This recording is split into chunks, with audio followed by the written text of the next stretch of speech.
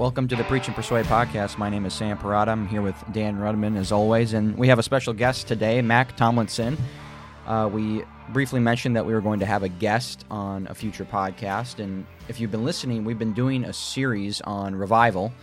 Kind of started the series talking about the Asbury revival, but then used that as a little bit of a launching point to just get into a biblical and historical discussion on revival. So we looked at some biblical examples, some Old Testament examples, and then we spent a few episodes really looking at the history of revival in church history, paying kind of special attention to the first and second great awakenings. But we want to kind of move away from the first and second great awakenings and get into more of these 20th century revivals that took place, especially in the Isle of Lewis. And we're going to really ask Mack about those revivals. He's met some people that experienced them and has some really cool insight on that. But a little bit about Mack. Mack, you currently serve as a pastor of Providence Chapel Church in Denton, Texas, and I think you are one of 5 pastors. Is that right? Right. Yeah, I'm one of 5 pastoring elders here at Providence Chapel in Denton. Awesome. And you also do an itinerant evangelistic, traveling, preaching, teaching ministry as well. And why don't you just tell us a little bit about kind of your ministry and how you are both a local church pastor, elder, and also an itinerant preacher. What does that look like for you? Yeah, over the last almost 25 years, I've done that periodically, never full time, always Sure. out of the context of pastoring a church, but I've always had a plurality of elders with me, other men I labor with equally in ministry. So that has enabled me to travel monthly somewhere, usually once a month, and teach or preach. And so if I were a senior pastor with only me, I couldn't do that. So that's been a fruitful quarter of a century of traveling and trying to build up the body of Christ with the truth of the word and the message of revival. Absolutely. So, Mack, you also, in your past, edited a journal on revival and spiritual awakening called Heart Cry. And why don't you just tell us a little bit about that experience editing that journal and what you really learned about revival and awakening doing that?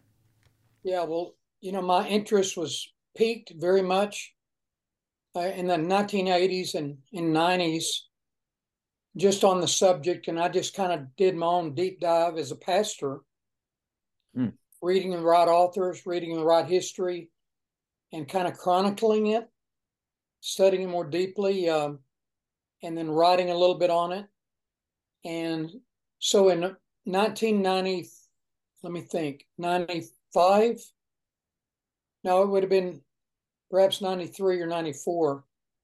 I began to edit that journal, which first was titled Revival, the Need of the Times.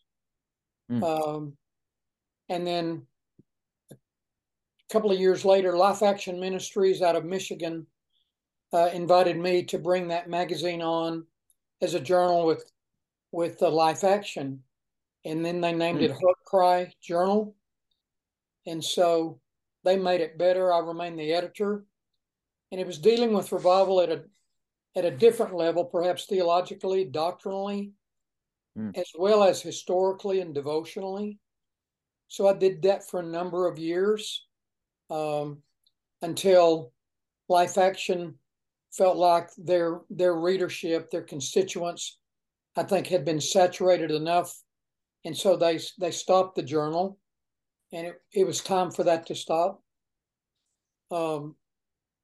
So that's how that journal began. And so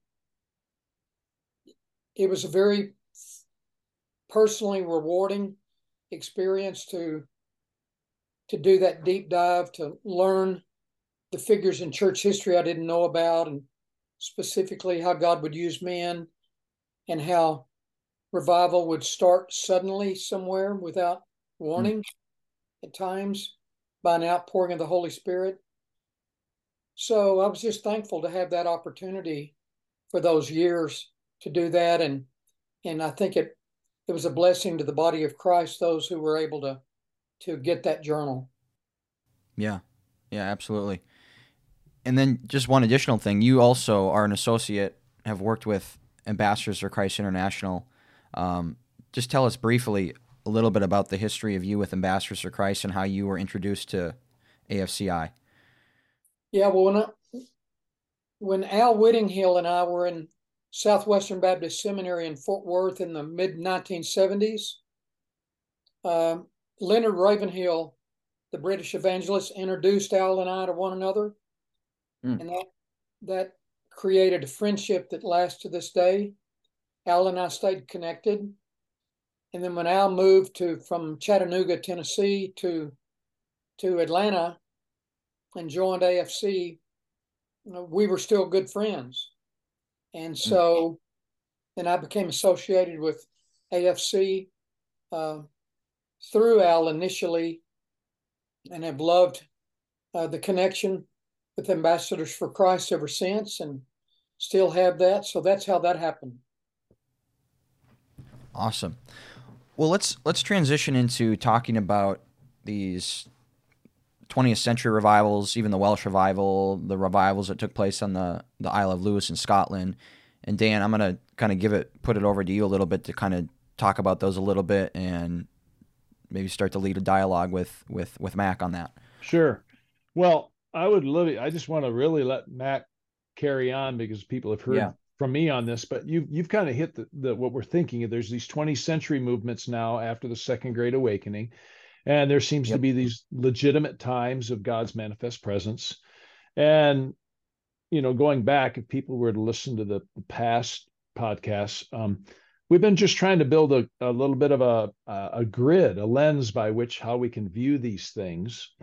And you already mentioned biblically. And then when we saw the awakenings, we're thinking about doctrine. We're thinking about the type of preaching that was going on. We're thinking about repentance and prayer. And these 20th century, particularly in that part of the world, the UK, Scotland, Wales, all those areas, were pretty remarkable times that seemed to be really good case studies. I say case studies, they were huge. They were very significant. They had an influence on the world, really. And so I think Mac, you and I stumbled a couple times, Sam, when we did the podcast, because we wanted to talk about it. And we kind of know, we've read and we've studied this stuff, but we both claimed we weren't deep church historians in all the details. And so right. I think Mac is that, in my mind, in some ways, and he already alluded to it a little bit, a number of steps beyond us. He's lapped us numerous times on being a little more authoritative. And so I think it'd be great, 20th century. And so Mac, you just tell us a little bit about, those revivals and awakenings and some key features that you saw or know about. And I know you've interviewed some people, or you knew some people. I think, wasn't there a physician and his wife, although the Isle of Lewis, maybe, I don't remember that, but I'll let you carry on. And I know that, Ian Murray's written a lot about this, and I think you've been over there and interacted with a lot of that material too. So I just hand it to Mac. Feel free, Mac, just to share with us some of the insights you have. Yeah, well, I'm certainly not considered a church historian, so let's clear that up right at the beginning. Okay, but you're definitely beyond us. Okay, good enough. I've just been a student of revival and in the midst of pastoring and preaching, but Wales is, I think Richard Owen Roberts called Wales the land of revivals, or maybe J. Edwin Orr, the great revival historian, J. Edwin Orr. Yeah. J. Edwin Orr, his books probably are very, very affordable on Amazon. And J. Edwin Orr is really the historian of revival, almost in a class by his own. So anyone that wants to read on the history of revival, the actual accounts of the revivals, J. Edwin Orr is the guy to read, and Ian Murray as well. Wales seems to have a unique history, even among the British Isles, in having, I think, Richard Owen Roberts thought one time that Wales had 20 major awakenings over the centuries. In some capacity would be called an awakening, because there were powerful revivals, even maybe more pure revivals in the 19th century in Wales, 18th century, of course, and the 19th century, and even the 20th century revival that's well known. So I would just kind of start giving a little bit of a context, and you guys can interrupt me anytime. By the middle of the 19th century, Wales had really become liberal. The Calvinistic Methodist Church, which became the Presbyterian Church of Wales, was pretty much fully liberal by then in Wales. And evangelical churches were dying. And it was just spiritual darkness, really, by the time between the 1850s up to 1900, at the beginning of the 20th century. Liberalism had really just wrecked the landscape of the spiritual life of Wales. And so there was a spiritual vacuum and just spiritual death, really. Nothing going on. And but there were still believers across Wales that were crying out to God to revive his work. Unknown people, mothers and wives of godly men and godly farmers and young people were praying. I don't think it's possible to document that prayer path because it was unknown and unrecorded. But as Matthew Henry famously said, when God purposes to do a new work, he sets his people praying. And that certainly seems what happened to be happening in Wales.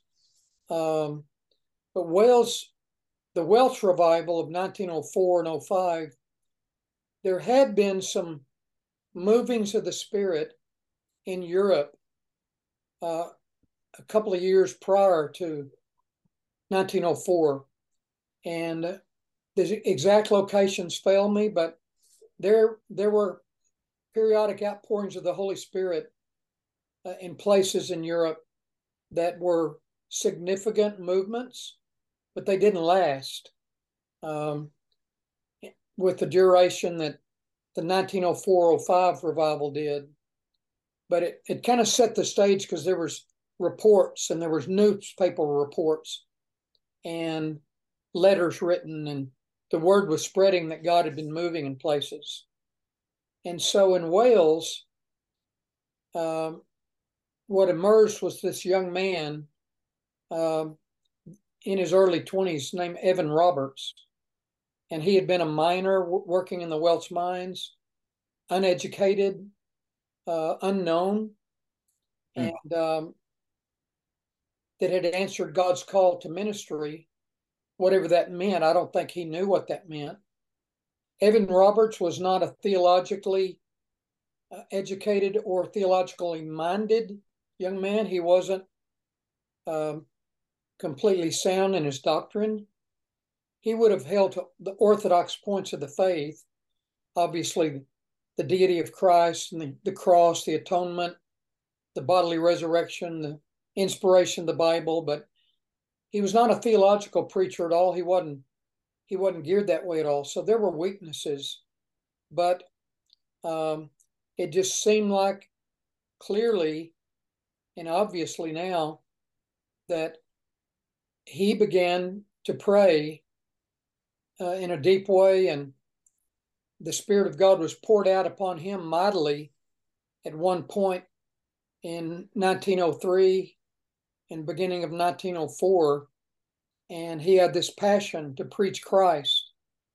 And he was somewhat of a mystic, but maybe on the good side initially. And he tried to follow the leading of the Holy Spirit as far as where he was to go.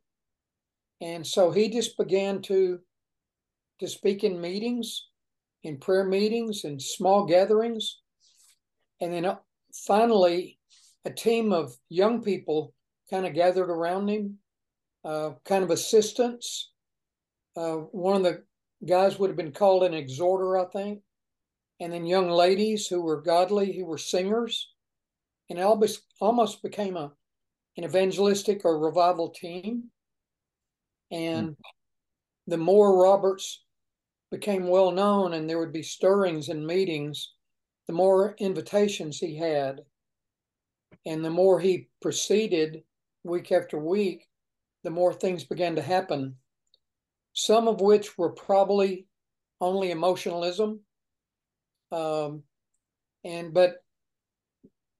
a lot of which was a genuine moving of the Holy Spirit in meetings where scores of people would either be converted or deeply, deeply broken by the Spirit of God just through the simple instruction of the gospel. It wasn't even prepared sermons.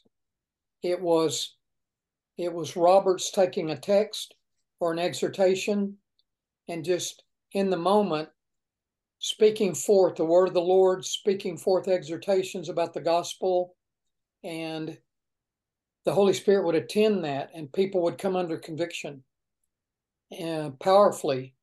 And then Roberts would often stop preaching and would just let God work.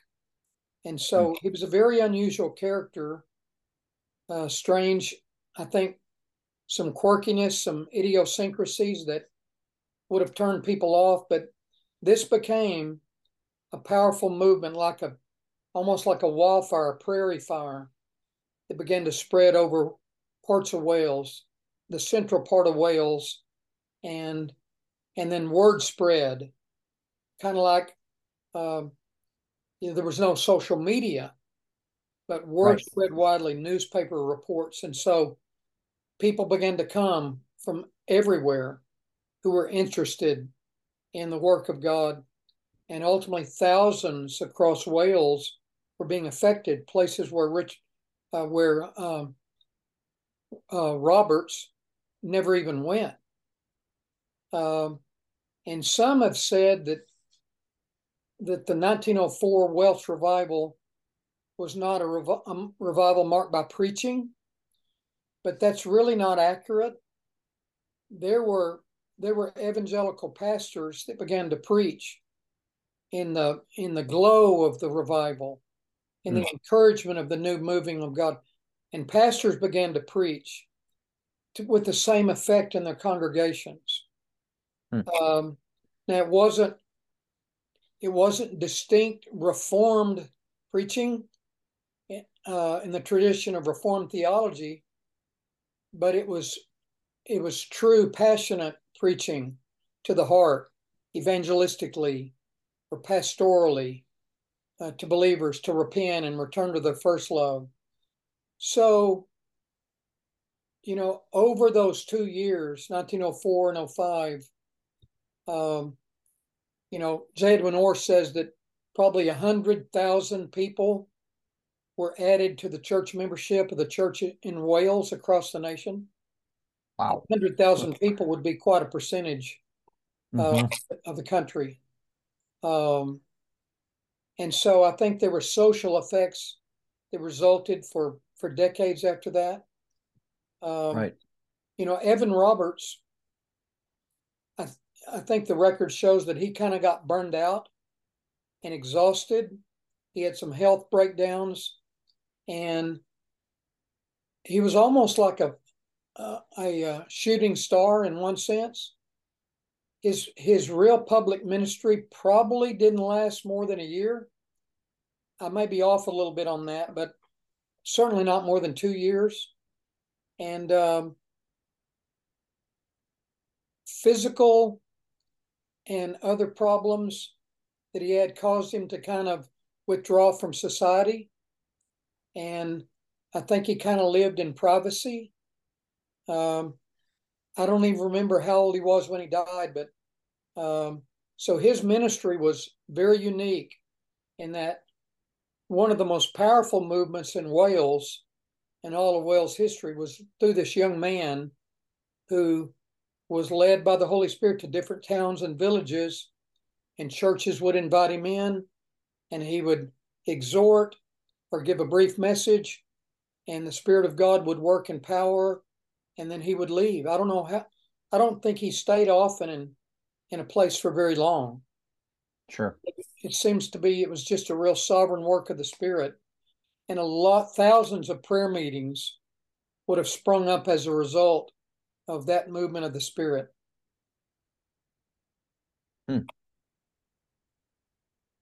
That's great. Dan, do you have any thoughts? No, well, you said it. Well, can I step back? I don't know when to do all this, but yeah, I'm taking a few notes and I'm sort of thinking. So Mac, just maybe we need to get to, keep moving on in the UK and talk about the Isle of Lewis and stuff. But you did say one word, maybe you could stop here. You said Wales, and you used the word pure revival, in contrast probably to impure, or maybe not the real deal, or muddy water. I'm not sure. But when you say pure revival, what were you thinking when you say that? Well, that's probably a bad choice of words. I don't think there's ever been a pure revival. Okay. In the technical meaning of pure. Yeah. Probably would have been better to say in the right sense of the word. When you go back to the first Great Awakening or the second Great Awakening with Jonathan Edwards and George Whitefield and even the Wesleys, and then Asa Held Nettleton in the early part of the 19th century, those men were very doctrinally sound, really doctrinally sound in pure biblical theology, in the accuracy of what the gospel meant. They could define their terms biblically. They were very sound in scriptures. Yeah. And so the preaching in those earlier revivals would have been better theologically, but it was with the power of the Holy Spirit. In the Welsh revival, you didn't have that theological accuracy. Okay. Good. Yeah. I don't know if Evan Roberts would have even theologically known there might be a distinction between regeneration and justification, right? Sure. Or what the difference between justification and sanctification meant. Those young people that were the instruments of revival in Wales at the beginning of the 20th century, they weren't theologically mature. And so the Welsh revival was not a revival driven by doctrinal preaching. It was more experiential. And thus, there was a lot of extremes, I think, that happened, visions that people would follow, trances they would fall into, some of which were probably bogus and emotionalism only. So that's kind of what I meant, Dan, by that. Yeah, that's good. That's helpful, because that's what we've been trying to get at, Mac. We've been talking about this, and we've tried to be very careful, not diminishing that God can do stuff beyond our little boxes. And at the same time, it did seem like, to your very point, there was a wonderful piety, at the same time, a wonderful rational thinking that came together. Doctrine with the scripture, right? Doctrine with, and so one of the metaphors we used, and I picked this up, Mac, probably, in fact, it's interesting as I'm listening to you, and I wondered sometimes if you even knew, before I was even associated with AFCI, literally in maybe 1993 or 4, I actually talked to you on the phone. I actually had discovered the revival need of the times, and I tracked you down, and we had talked. It's very interesting because I was starting. And I think I've said it in these podcasts, I was starting on the same journey. I started collecting books and reading and studying. I was so intrigued by all of this. And so all that simply meant to say is, somewhere in this journey, and maybe Mac, because you're pretty good with these names, I read somebody, maybe it was Owen Roberts as well, Richard Owen Roberts, something about stacking up the firewood. It's a metaphor that's always in my mind. We stack up the firewood and we preach doctrine and we try to be as accurate as we can, and we long for God to do something beyond us. And I think that's a great metaphor. And so when you say pure, yeah, authentically, doctrinally right, I think that's great. So moving on from there, though, Mac, if you hold on. Oh, sure, go ahead. Yeah. Yeah, I do have a follow-up comment on that I think that's important. I think the Reformed community today thinks revival is going to be pure and spotless theologically. Yep. And mature. And it's very, very wrong thinking. It's very inadequate thinking. If you look at the First Great Awakening up to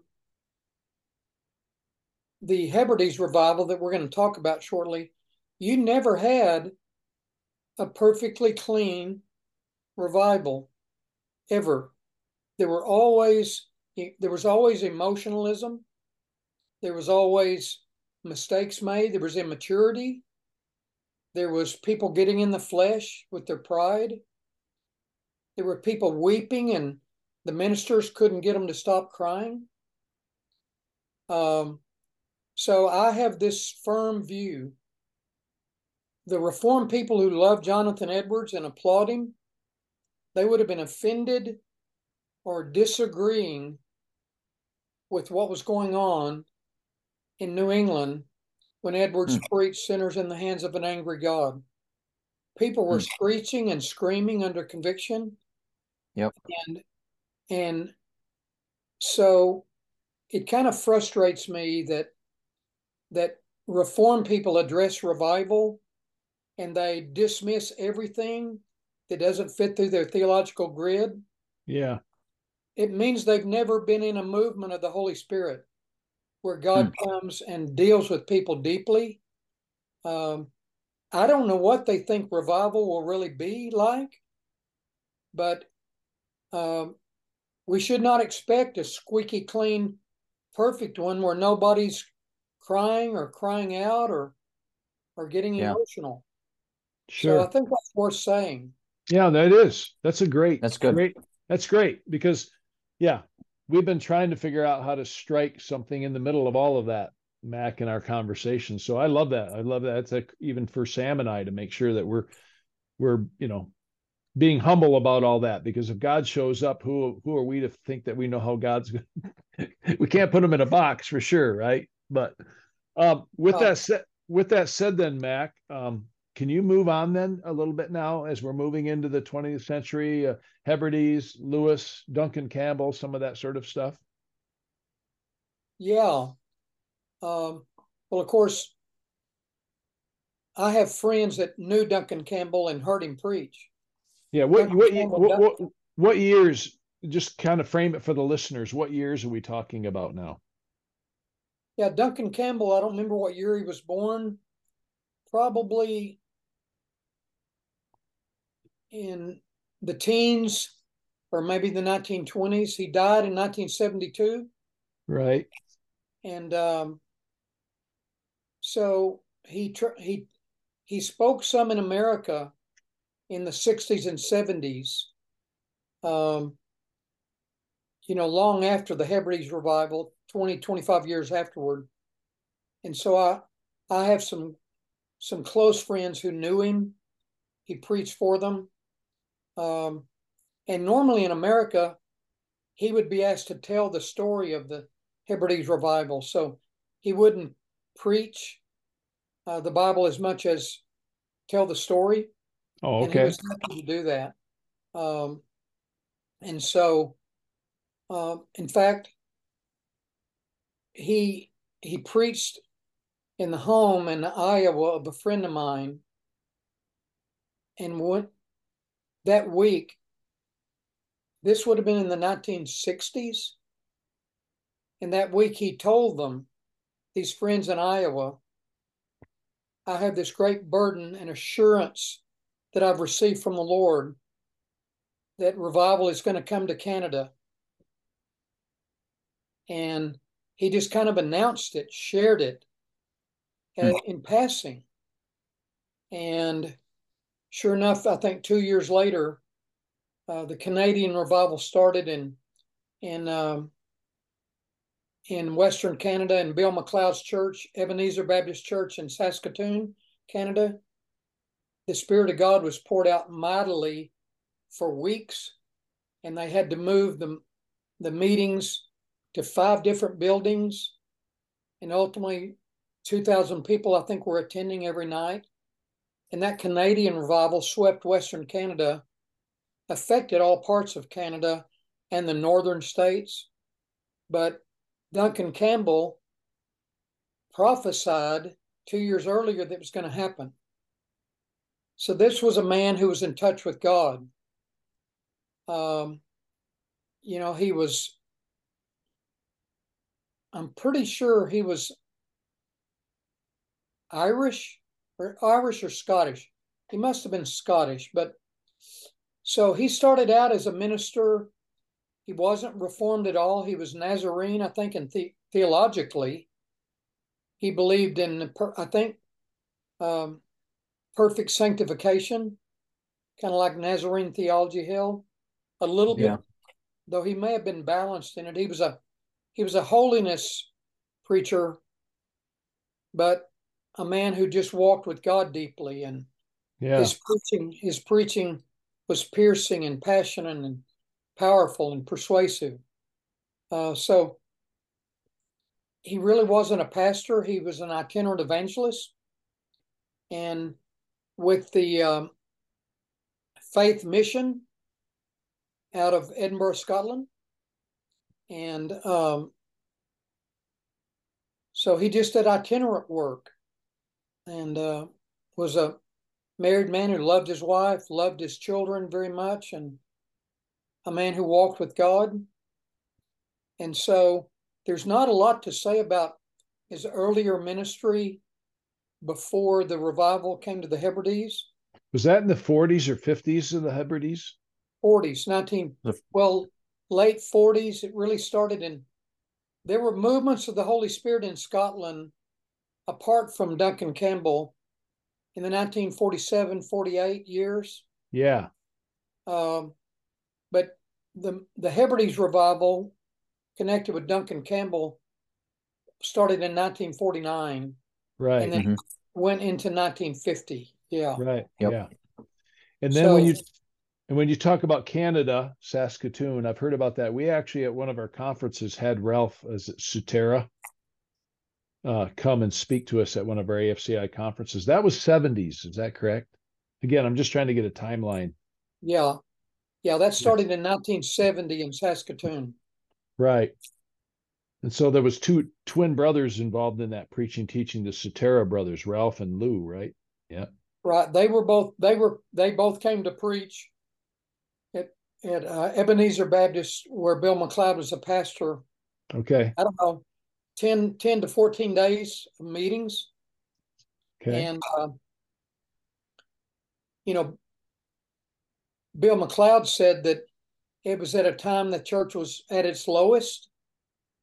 But they had started prayer meetings a month prior to the Sutera brothers coming. And a few of them were fervently praying. Bill McLeod was a man that really walked with God deeply and a real man of prayer.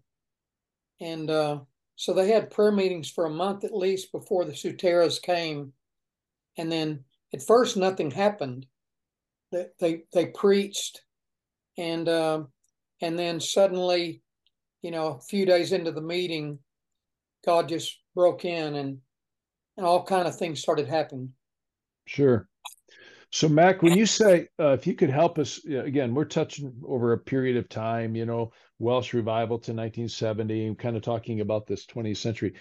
Could you, off the top of your head, like when you say God broke in, when we think of firewood, when we think of, a grid by which to assess some of this, what are some of these key aspects? I mean, you've mentioned prayer, you've mentioned some of these things. You've given us a caution of trying to be so tight with our theology that we miss something supernatural of the Spirit. When you think of hey, here's a grid to think about this, the longing for it, the things set up, as well as maybe the things when you say God breaks in, what's going on? Help us to have a picture of that, maybe. Yeah, well, I think believers just need to believe. We need to believe the truth that God can come and bring revival again. We need to believe that he's done it so many times in history, and that he can revive his work again. To quote Habakkuk, revive your work in the midst of the years. And so, does the Holy Spirit come? Can the Holy Spirit come to a church or a conference or a community or a prayer meeting? Like in Acts chapter 2, like in Acts chapter 4. Acts 4 is a perfect example. It says, while they were gathered together praying, then something supernatural happened. In that case, the house shook and they were all filled with the Holy Spirit. So we're not talking about something physical. We're talking about the fact that the Holy Spirit can suddenly be given in a greater measure of power, that he comes and draws near, and the presence of God is manifested in a way that wasn't happening prior to that. Right. And the Spirit of God is powerfully there, and people are under conviction, and God is drawn near. That's what happened in the First Great Awakening in Northampton with Edwards. That's what happened under Whitefield and the Wesleys, and in the previous generations. That's what happened in Wales. The Holy Spirit is poured out, and that simply means God sends the presence of the Holy Spirit in a new measure, in a new manifested way. And God's people experience the presence of God. Now, this is abnormal. It's not normal. It's not the normative in the church. Normative seasons are when we're teaching and preaching and fellowshipping and loving one another and doing discipleship, and we're praying. But God is not doing anything supernatural. An outpouring of the Spirit is supernatural in nature. So that's what we're talking about here. Sure. And sadly, professing Christians are divided on this. There are some at one end of the spectrum that say that's not going to happen anymore. The Holy Spirit is not poured out experientially anymore. That's just Pentecostalism. That's just charismatic chaos. And they are deniers of the reality and moving of the Holy Spirit that's authentic. The other extreme is a Pentecostal fanaticism. It's only experience-based. It's not based in truth of Scripture, and that too is error. Yeah. But the middle ground is biblical truth that holds to orthodox truth about the gospel and proper theology about God, but also is open to the Holy Spirit coming and being manifested and meeting with God's people, and dozens of sinners getting saved at the same time. So when you say in let's do that 1970s Saskatoon, difficult time, Bill McLeod and Terror Brothers come, and then God, yeah, I think you used the word, I think you said breaks through, or God shows up. What is that sort of like? What's that look like? Let's say it that way. How would you describe that the day before it wasn't and now it is? What is that you're describing? Well, if I remember, and I've spent a week with Bill McLeod in Winnipeg at his home in the early 2000s, probably 21 years ago, interviewing him about this, and so I remember vividly. He kind of talked about how the movement started and then played out. Yeah. And so when the Holy Spirit first came, suddenly many people in in the sanctuary were under conviction. They began to kneel down and cry and pray. And Bill McLeod had enough wisdom just to let it happen. The worst thing a pastor or leader could do would be to stop something and try to take over and control it and stop it. But it does need to be led.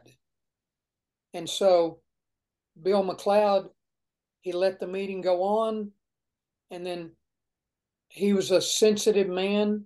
He was a spiritually minded man. And so when he had a sense that he should get up and close the meeting,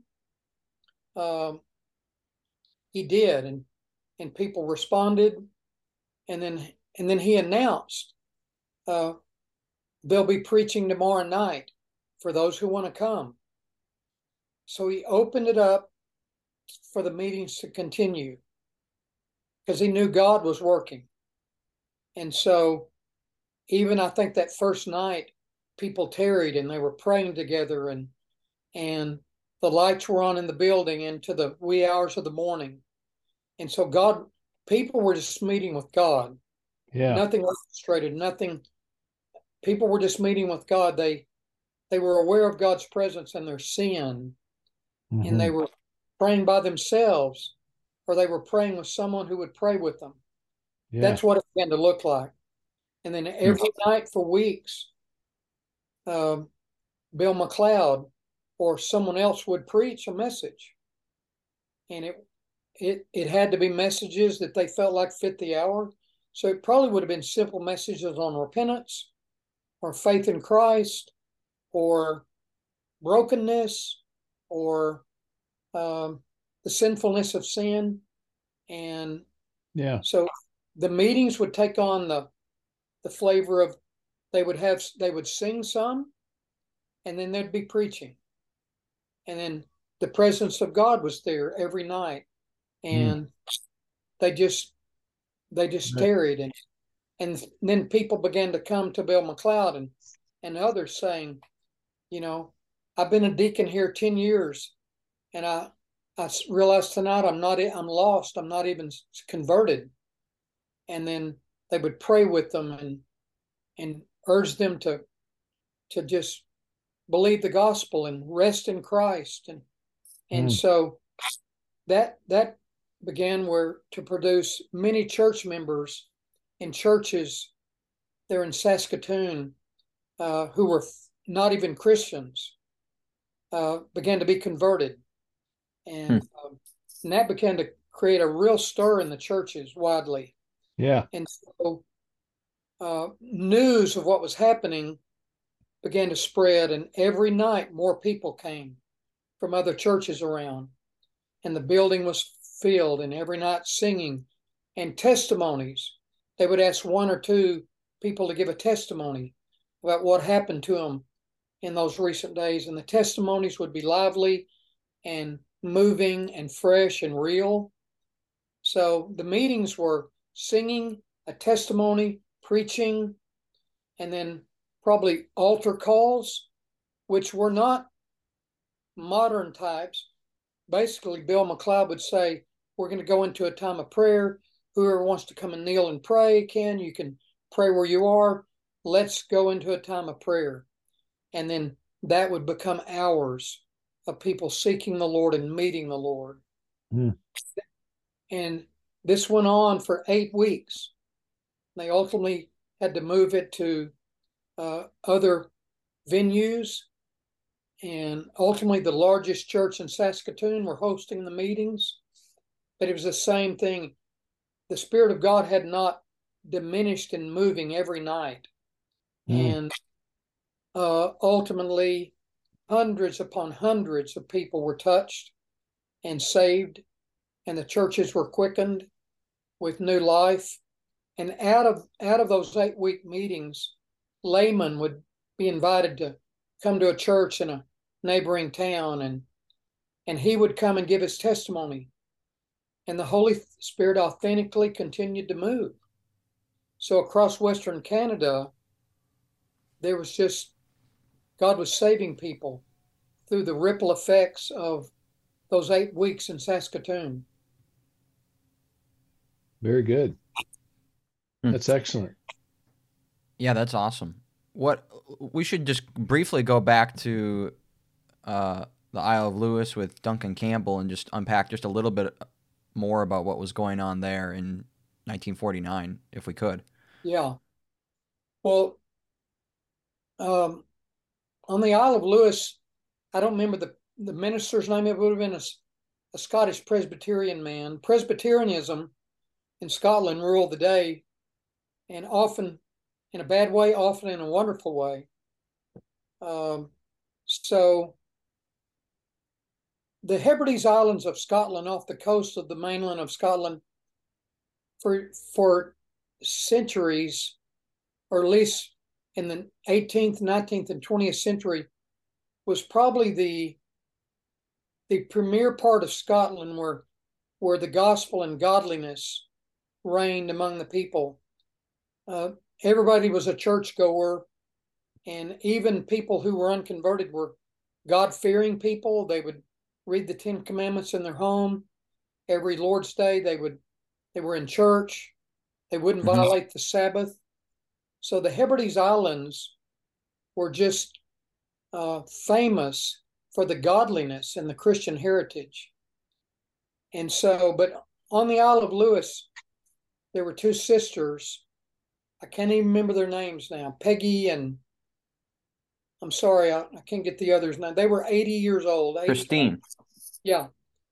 And two old women who had health problems, but they were real women of prayer at a deep level. And they had a burden for the island, a burden for the lostness of people, but a burden for the young people especially. And they were just praying probably for years together. It was their ministry was private prayer and intercession, and they knew how to pray like a godly Scotsman in those days. Deep, passionate prayer, biblical praying the scriptures, and they were really walking with God. And so as they had a burden for this, they knew of Duncan Campbell's reputation. They knew of him. I don't know how. But by this time he was widely known as a faith mission evangelist who traveled the British Isles.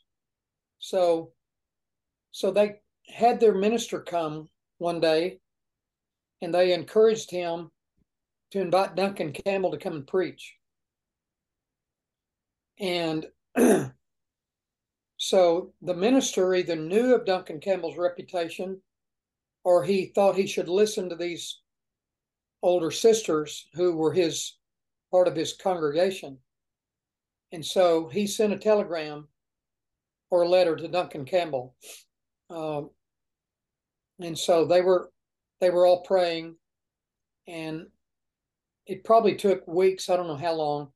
Duncan Campbell sent back a reply declining the invitation, saying, I'm booked for 2 years and I just can't come. I don't have an opening.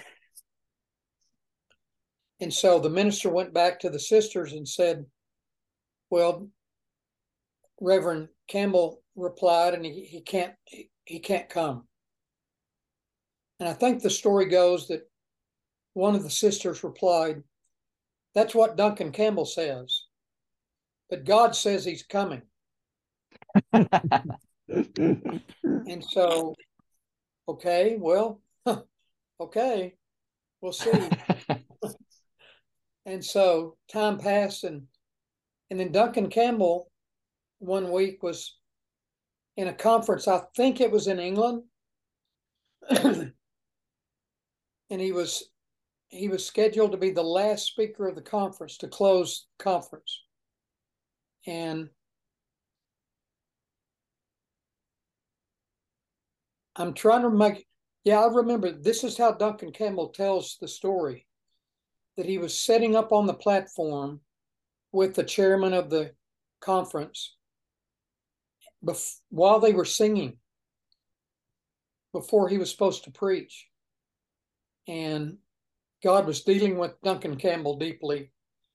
And he turned to the chairman of the conference and said, "I have to leave."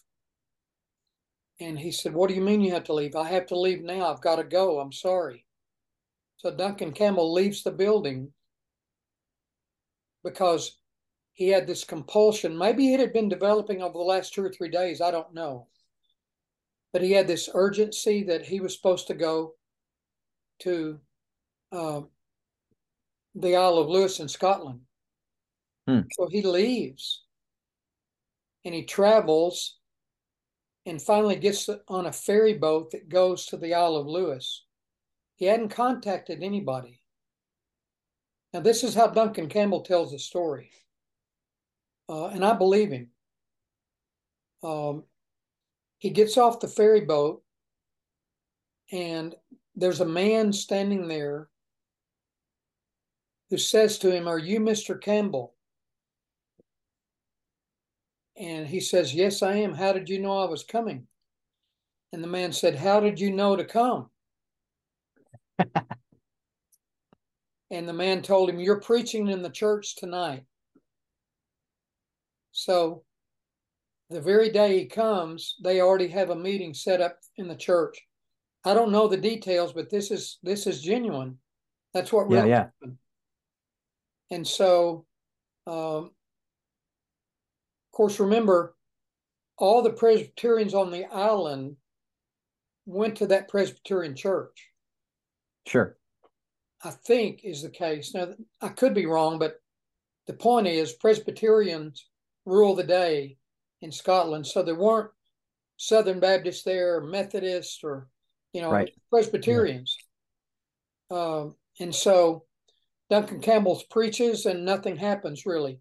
There's no movement. Apparently it was probably, the sermon was okay, but nothing happens whatsoever.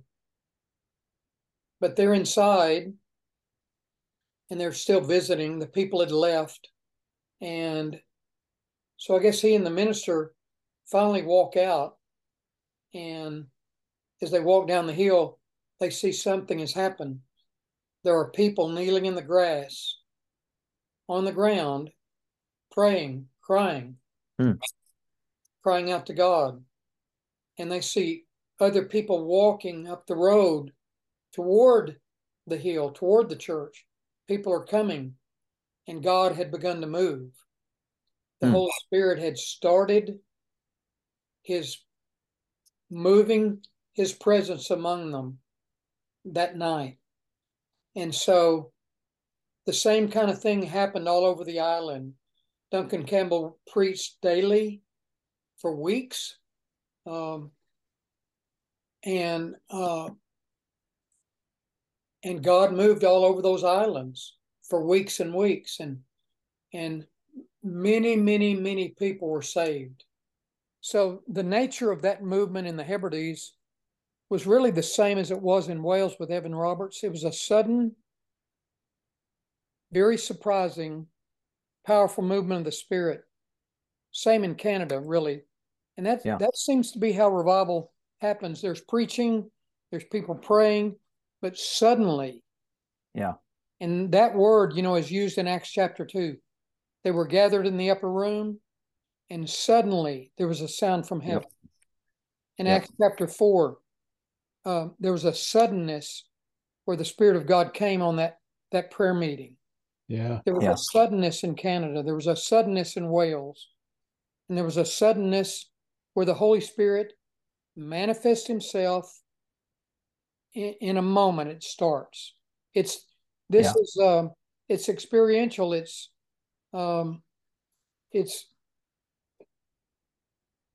relational. It's I don't know what other word you'd use for it better than experiential. God comes and suddenly his presence is there, and the people experience the presence of God.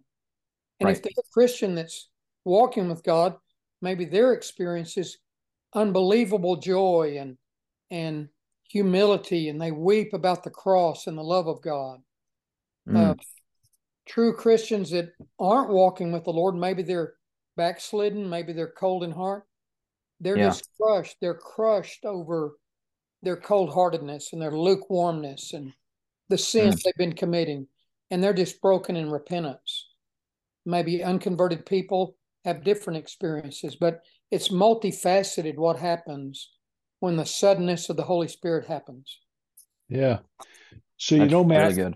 I've heard and this is what I was alluding to earlier. Somehow it finally, the light bulb went on in my head. I remember watching this documentary of, would it be Dr. and Mary Peckham? I think that was the name. And Colin yeah, Peckham. yeah. And so she was maybe like a teen during during this time in the Hebrides in the Isle of Lewis. Linda, my wife and I were in Britain for a month about 14 years ago, and we went up to Scotland for a week, and we were with Colin and Mary Peckham in their home for a day. Right. And they, they ended up working with the Faith Mission in Edinburgh. Right. Mary was converted in that movement under Duncan Campbell, and Colin Peckham became connected later. I don't remember the details on that. Yeah. But the Peckhams were just delightful, humble, godly Scottish Christians that always had a heart for revival and a ministry with the message of revival. And so it was just moving to hear Mary give very vivid, detailed testimony about how the Lord saved her in that revival in Campbell's ministry. Yeah, and that's what I heard. In fact, one of the things that jumps out at me or is remarkable to me is she said years later, you could be in the streets of those communities and you could kind of tell who had been in that time because there was a sense of their presence, a sense of joy, a sense of their life that you could see on their countenance years later and say, oh, they were there and they were there and they were there. I thought that was really remarkable. Yeah. It reminds me of a story Duncan Campbell told. The way Duncan Campbell described the Hebrides revival, that it was an island and a people that became saturated with the presence of God, saturated.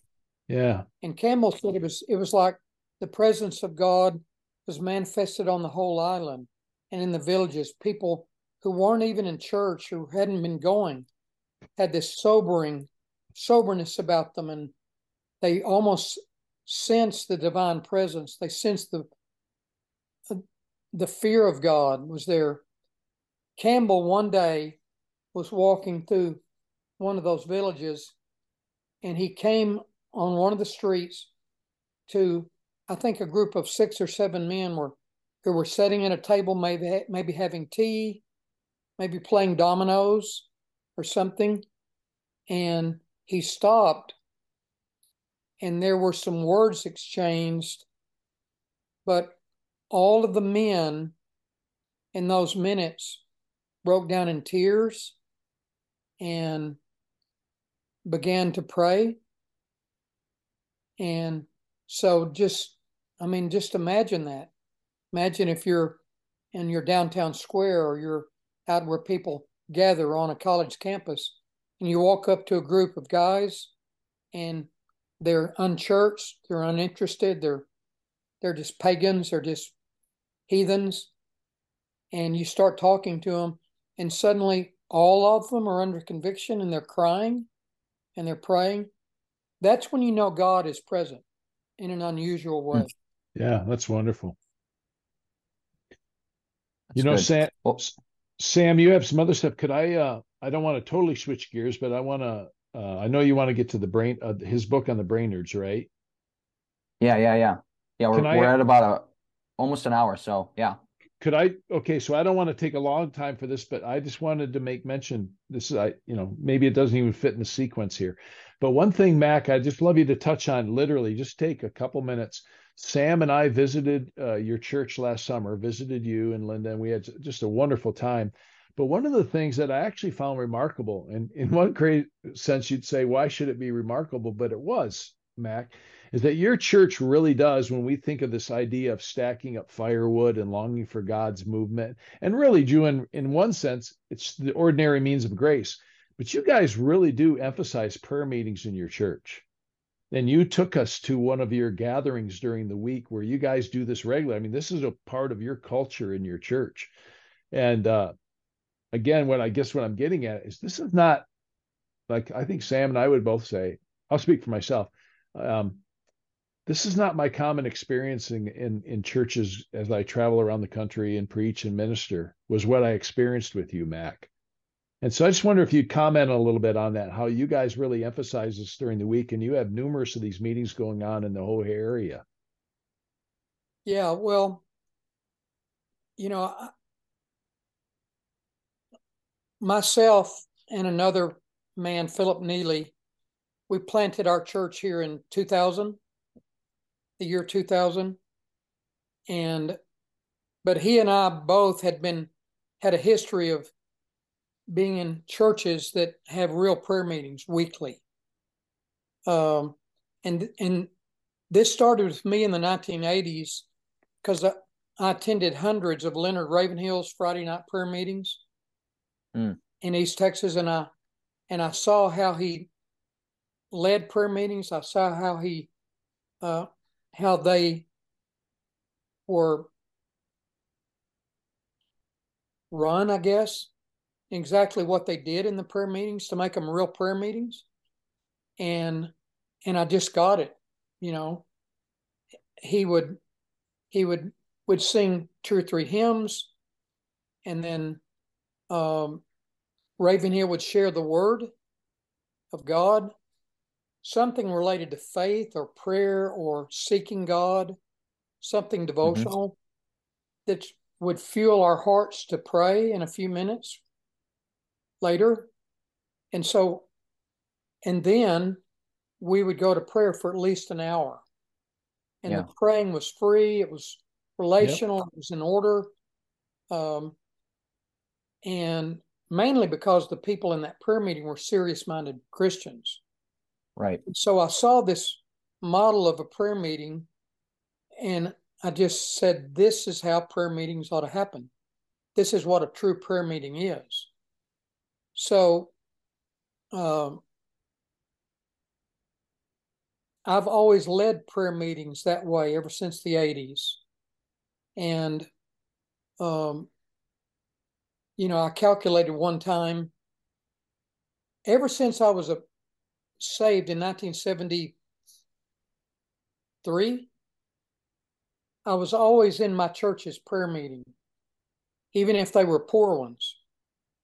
And so I have this mindset that the church prays together. It's in the New Testament. Yeah. There's 8 or 9 examples, even just in Acts alone, the book of Acts, of the church gathered for prayer. So I calculated last year that I think I've probably attended at least 2,600 church prayer meetings in my Christian life. And that's amazing. Yeah. So when we planted our church, it was non-negotiable. We were going to have a church prayer meeting where we really prayed. It wasn't going to be a 45-minute Bible study. It wasn't going to be then 15 minutes of nominal, silly little prayer requests like, pray for my Aunt Bertha's bursitis or Uncle John's stump toe, please. We weren't going to take requests. We're going to take legitimate, serious requests, lost relatives, broken marriages, great needs, and prayer requests for 5 minutes. And then we're going to get down and pray for at least an hour. And that's not legalistic, and so we cultivated this since the beginning of our church, and it's worked, because to get Christians to pray publicly around others, it's a learning curve. Believers, new believers especially, but timid Christians or Christians who've never prayed in public, it's very hard for them to start doing it. So we had to teach on it in the prayer meeting, week in and week out, month after month, year after year. And so I would encourage the teenagers that I knew were Christians in the meeting. I'd say, okay, if you've never prayed in a prayer meeting, why? Maybe because you're afraid. So look, you don't have to pray like the Apostle Paul. You don't have to pray like me. Just choose something. Your favorite preacher, something you're burdened about, your schoolwork. Choose something and just choose to pray. Trust the Lord, and you pray for 30 seconds. If it's nothing more than, Lord, bless my mom and dad in their work. Help us. Amen. Yep. So we cultivated teaching people how to feel at ease to pray. Yeah. And what we saw was an amazing development of when Christians would choose to pray one time in a prayer meeting, it broke them through. It broke the ice. They took the step, like getting on a horse for the first time. Oh, I did it. Yeah. I can do it again. And so week in and week out over these 23 years, that's how our prayer meetings are done. We'd come together and sing a couple of hymns, open it up. Maybe anybody have a testimony about what the Lord's done for you this week, or a scripture, give opportunity briefly for testimony. And then we're in the Word for 5 or 10 minutes.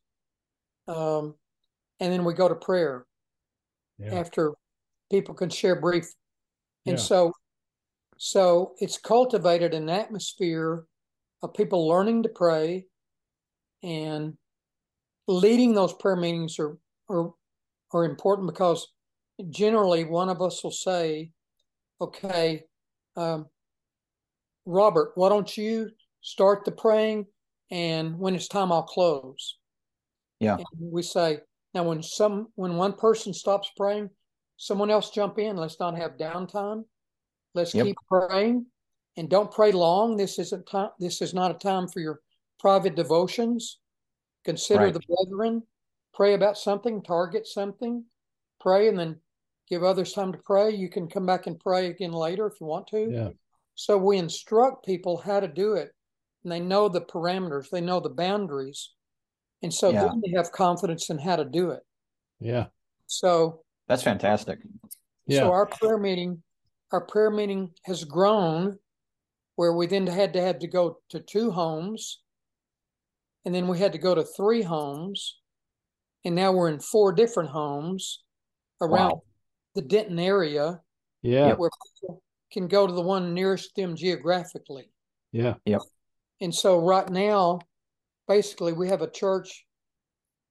We probably have 260 people who attend every Sunday.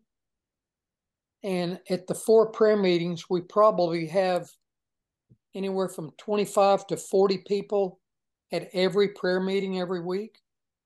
Wow. And so it's remarkable. That's a cumulative,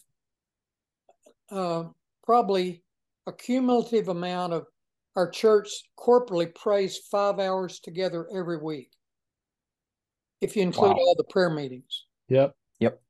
And so we have seen literally hundreds upon hundreds of amazing answers to prayer over these decades, because we pray about important things. We pray about people who have cancer. We pray about lawsuits that people are facing, and then those lawsuits disappear.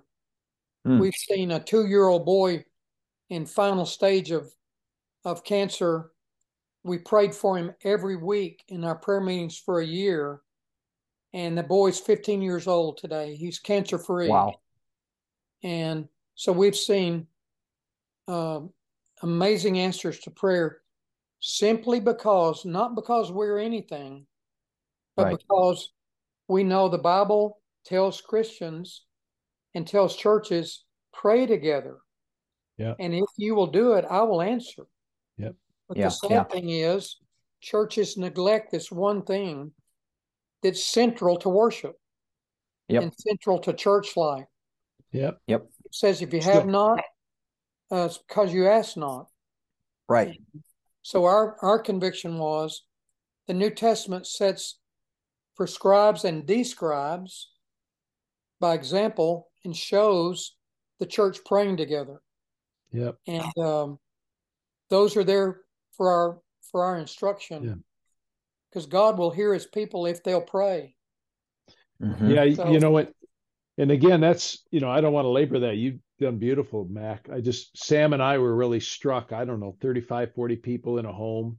And I mean, little kids all the way to older people. I mean, everybody was there. Everybody was praying. Everybody was engaged. Even young kids were quiet and respectful. It was really something to see. And then what struck me is that you guys have wired that, or however you want to think of that, right into the culture of your church. And so I just thought, wow. Like, so anyway, we could labor that, but I'm sorry, Sam, you probably want to transition for a couple minutes on Mack's book. Yeah, we got, look. Can I say something else? Do we have time, Sam? Yeah, go for it. The key to this is pastors and elders having a conviction that the church ought to have a real prayer meeting. I've heard story after story of hungry Christians who want to have a prayer meeting. They ask one of their pastors if they can have one, and they're not responded to. Right. So when leaders won't do it, it's not going to happen. Right. That's exactly right. Okay, let's close then with just you briefly talking about your new book that was published with Reformation Heritage Books on the Brainerd brothers, David and John Brainerd, and more specifically, I think you tailored it towards John, and you titled the book "The Indomitable Brainards," basically like, you can't subdue them, you can't defeat them, kind of connotation. So yeah, tell us a little bit about that book project and how that came about, and just briefly, that'd be great. Yeah, well, on that trip 14 years ago to Britain, that week I was in Scotland. Linda and I stayed in a bed and breakfast study center that the Church of Scotland had, a beautiful big house, and it had a phenomenal library. So we would peruse the library, walk through, and the romance of being in Edinburgh, and here's a library. And so I saw on the shelf The Life of John Brainerd by Thomas Brainerd. And I said, curiosity rose, because I had read, I was very familiar with David Brainerd. And so I took it down. Sure enough, John Brainerd was the younger brother who nobody knows anything about. He's forgotten. And so I think I photocopied all of it, because I couldn't have read the whole thing that week, but I got into it, and I saw what it was saying, that David Brainerd died at 28 after being among the colonial Indians for 3 years. And he saw a mighty outpouring of the Holy Spirit in his third year among the Indians in New Jersey, his third location. But that year he died. And so everybody thinks, well, that's where the Brainerd mission ended. David Brainerd dies and end of story. But actually, John Brainerd was coming to take over the work that David had for 3 years, and John remained among the Indians 34 years. And so it's like, well, this is the rest of the story. Nobody knows this. And so I ended up writing an article back then in I don't know what year it would have been. It would have been 10, 12 years ago, for the Banner of Truth magazine, on the Forgotten Brainerd. Sure. And that kind of resurrected the legacy a little bit. But then in recent years, I just said, this story needs to be told. And that's the only reason I've ever written anything, is because this needs to be told, and no one seems to be telling it. So I'll try to do it. So 5 years ago, probably, I just set out, okay, I'm gonna try to write the story of John Brainerd. And I then ordered an academic reprint of the life of John Brainerd, which wasn't known to the public. And then I went to Yale University for what little research I could get on the Brainards there. And then I just set out to tell the story. So I spent 2 or 3 years working on the research part-time. Yep. I would go to the beach and stay 2 weeks and dive in and just work. And so the book developed and finally culminated in an accurate summary picture of the Brainerd legacy. And Reformation Heritage was gracious to publish it. And it really does show that the Brainards were indomitable. I mean, David's dying at 28 of tuberculosis, and he gave 3 years to the Indians as a lone missionary. And here comes his brother following, courageous to live among savage Indian tribes in the colonies as a white man. Yeah. I mean, the courage was unbelievable. And what they had to do to endure is almost indescribable. But John stayed 34 years among them. And so, amazing. Anyway, enough said on that. They were amazing tandem of brothers that left a phenomenal legacy of taking the gospel to the lost. That's fantastic. So yeah, the book right now is 50% off at Reformation Heritage, their website. So those who are listening right now, if you want to buy that book, I mean, that's a great deal. Well, this was fantastic. Thank you so much, Mack, for giving us the time to talk about revival, talk about this new book that you have coming out, or it is out now, if I'm right. Yeah. So yeah, this was fantastic. Those of you who are listening, thanks again for tuning into the Preach and Persuade podcast. Again, you can visit our website at afci.us to learn more about what we do as itinerant evangelists in our ministry. I think Mack even has a bio on AFCI's website, so you can learn more about Mack's ministry as well from that website. But thanks again for listening, and have a great day. Bye.